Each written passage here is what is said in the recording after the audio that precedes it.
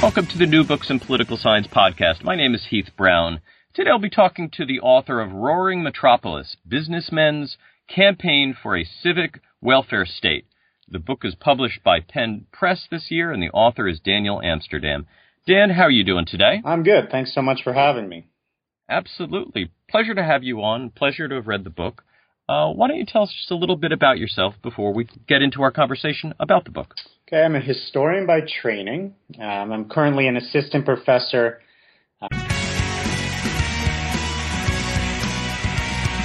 Welcome to the New Books in Political Science podcast. My name is Heath Brown.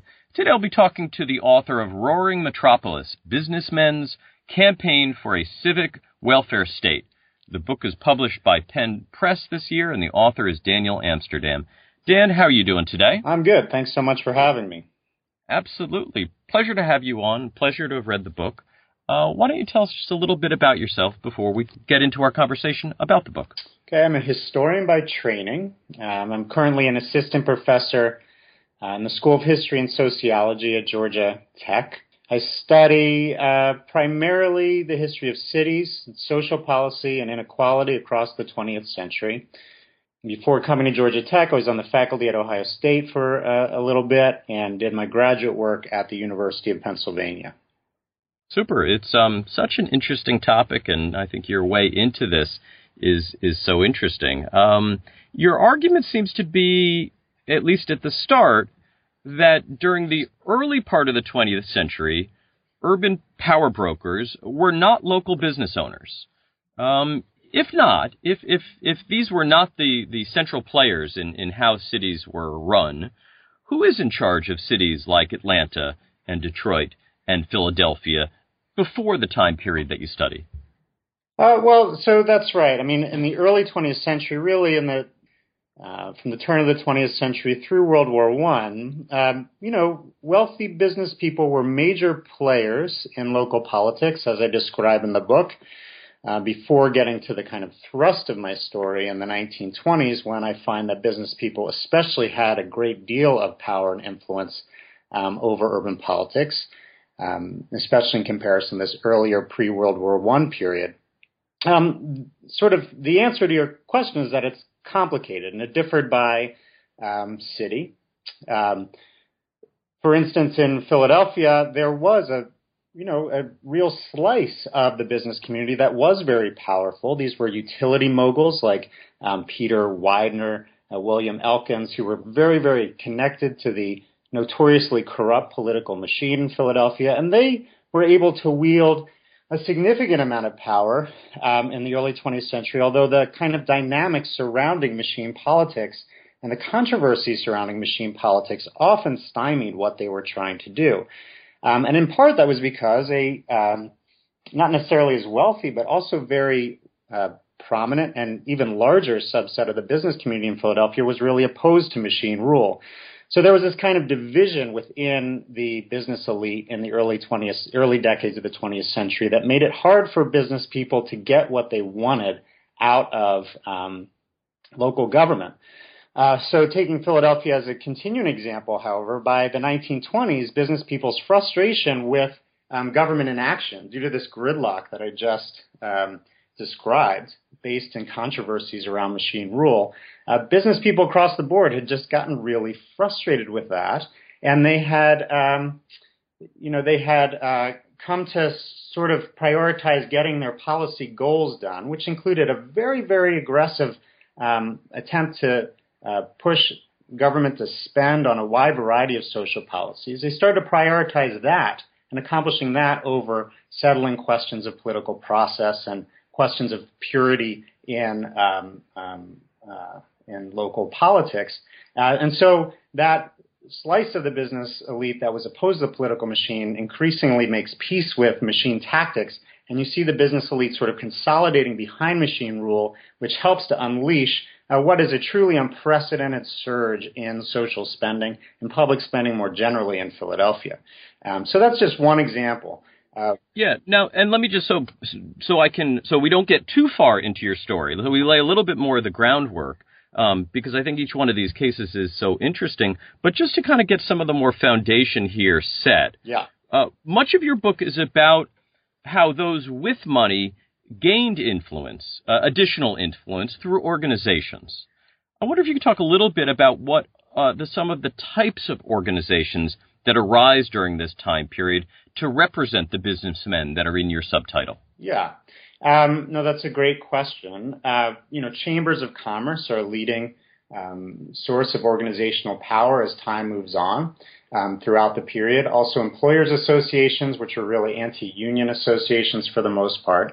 And sometimes when business groups, or individual business people especially, wanted to kind of influence an agenda on their own or with particular allies, they would form their own political groups. Kind of the best example of this was in Detroit, one of the three main cities that I studied, Philadelphia being one, Atlanta being another, and Detroit being the third that I study most intensively.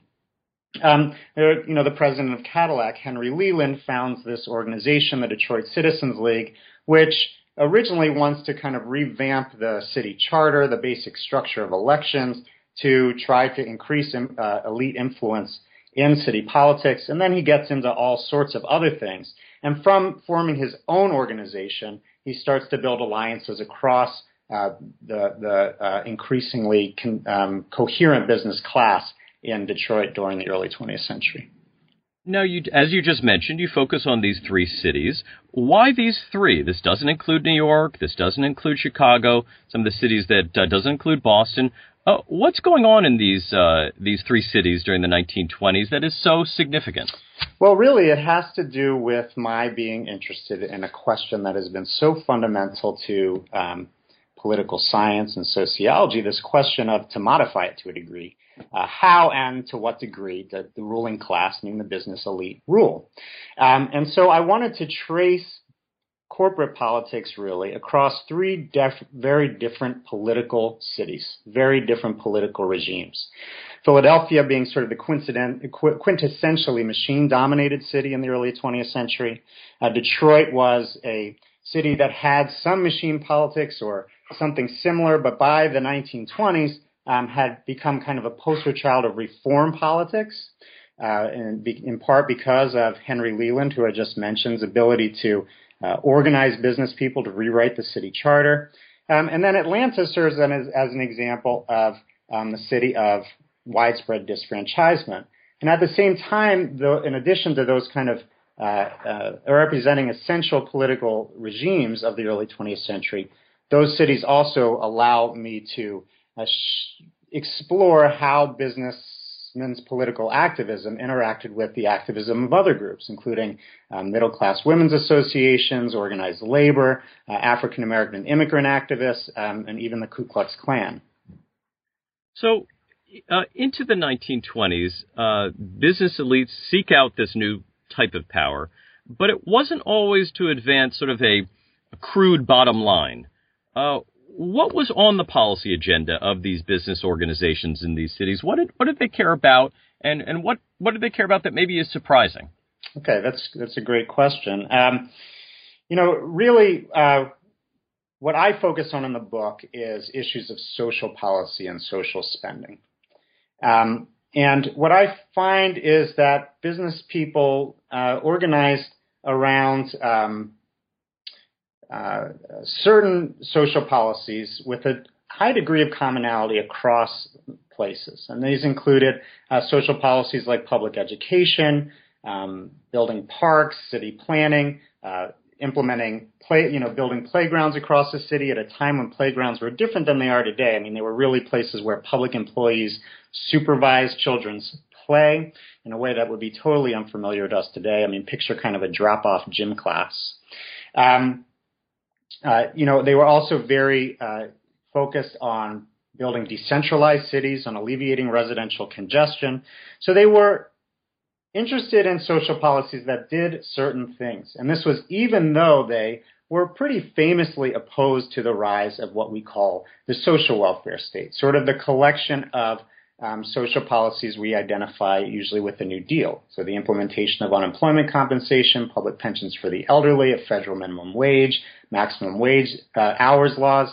The social welfare state being kind of a collection of policies that controlled how employers could treat their employees, determined how much employers had to pay their employees, sort of intervened in the labor market to limit employers' power and to limit the possible exploitation of workers. Most employers weren't really into that. They wanted to control wages. They wanted to control their own firms. But nonetheless, they favored different social policies, again, such as schools, parks, playgrounds, also building museums, libraries, a collection of programs that I call the civic welfare state. And I call it that for two reasons. One, because business people were very concerned about the social conditions and the political conditions of cities at that time. And they were particularly focused on promoting social policies and, again, government-sponsored, local government social policies that could further a particular vision of citizenship. And at the same time, business people came to believe, and especially in sort of more up-and-coming cities like Atlanta, that these kinds of programs were things that business people wanted. And so at the same time as they were focused on citizenship, they were also focused on kind of the well-being, of economic well-being of cities themselves. So civic and civic welfare state has this double meaning. And yeah, I mean, it certainly was in some ways crassly about, profit, right? But these business people also existed in local democracies, and they were very concerned in finding ways to make those democracies friendly to their interests and to capitalism more generally. So it would be overly reductive to merely say that it was about, just kind of profit at the end of the day. Now, were they alone on these issues? Who are some of the groups that they form common cause with, and who is their greatest opposition? You mentioned a couple at the beginning of our conversation, but who is opposing some of these moves for a civic welfare state? Well, they have there were many activists in the early 20th century that favored these sorts of programs, right? Famously, these are kind of at the core in some ways of what we call the progressive agenda in the early 20th century. Business people were sort of different in some ways than some of the most quintessential and famous progressives like John Dewey, Jane Addams, etc., because these business people really thought that these programs were both necessary and sufficient for building good cities, whereas a reformer like Jane Addams, John Dewey, Florence Kelley, etc., they thought that there needed to be, over time especially, their thinking evolved into focusing more on the development of a robust social safety net that really tried to prevent economic insecurity in a larger scale and certainly in ways that business people largely rejected. So in a sense, they had common cause, and in some ways their agenda was not always controversial, yet they were able to maneuver in a way so that it was often business interests, allies of business interests, who were able to control spending, to shape its particular form, to give particular content to the programs that business people especially wanted to see. And then in terms of their opposition, again, it really depends. It's in flux in different cities, and in some ways, it was more not necessarily the basic content of their agenda that caused opposition. It was that it was about their desire to control, and in this regard, they often, of course, ran into opposition from organized labor. Also, immigrant groups were sometimes opposed to kind of this very quote-unquote Americanizing thrust of a lot of the programs that business people wanted to see implemented. And then every now and again in cities, you kind of see these homeowners associations rise and object to kind of the rising cost of some of these programs. That happens in Detroit, for instance, which prevents what I think is, in retrospect, a surprising goal of the business elite in Detroit, which was to build a big subway system, even though this was a famously automobile-friendly city. But business interests are not able to do that because homeowners just really don't want to foot the bill. So again, what I try to show is that whether it's opposition, support, alliances, etc., there's a lot of context that really matters here, and a lot of contingency to this story. Now, you just note one of the policy failures in Detroit. I wonder if there's a notable success story that sort of tells the story from one of these cities of something that maybe even we sort of still have with us that can be attributed to the politics and sort of the political influence during this time period of the Businessmen's campaign. Does something stand out from you from one of these, really interesting cities? Yeah, I mean, a lot of landmarks from the early 20th century that we still have with us today are deeply connected to this story. Maybe most recognizably because of the movie Rocky is the art museum in Philadelphia that, Sylvester Stallone's character runs up the steps of and jumps on top of. That is a pure product of the politics that I am describing. The entire Benjamin Franklin Parkway that Sylvester Stallone runs down is also a product of that. In Detroit, the Detroit Institute of Arts, which is now home to those fantastic murals by Diego Rivera, was part of this agenda. And so was the Detroit Public Library across the street there. A lot of City Beautiful style planning comes from this.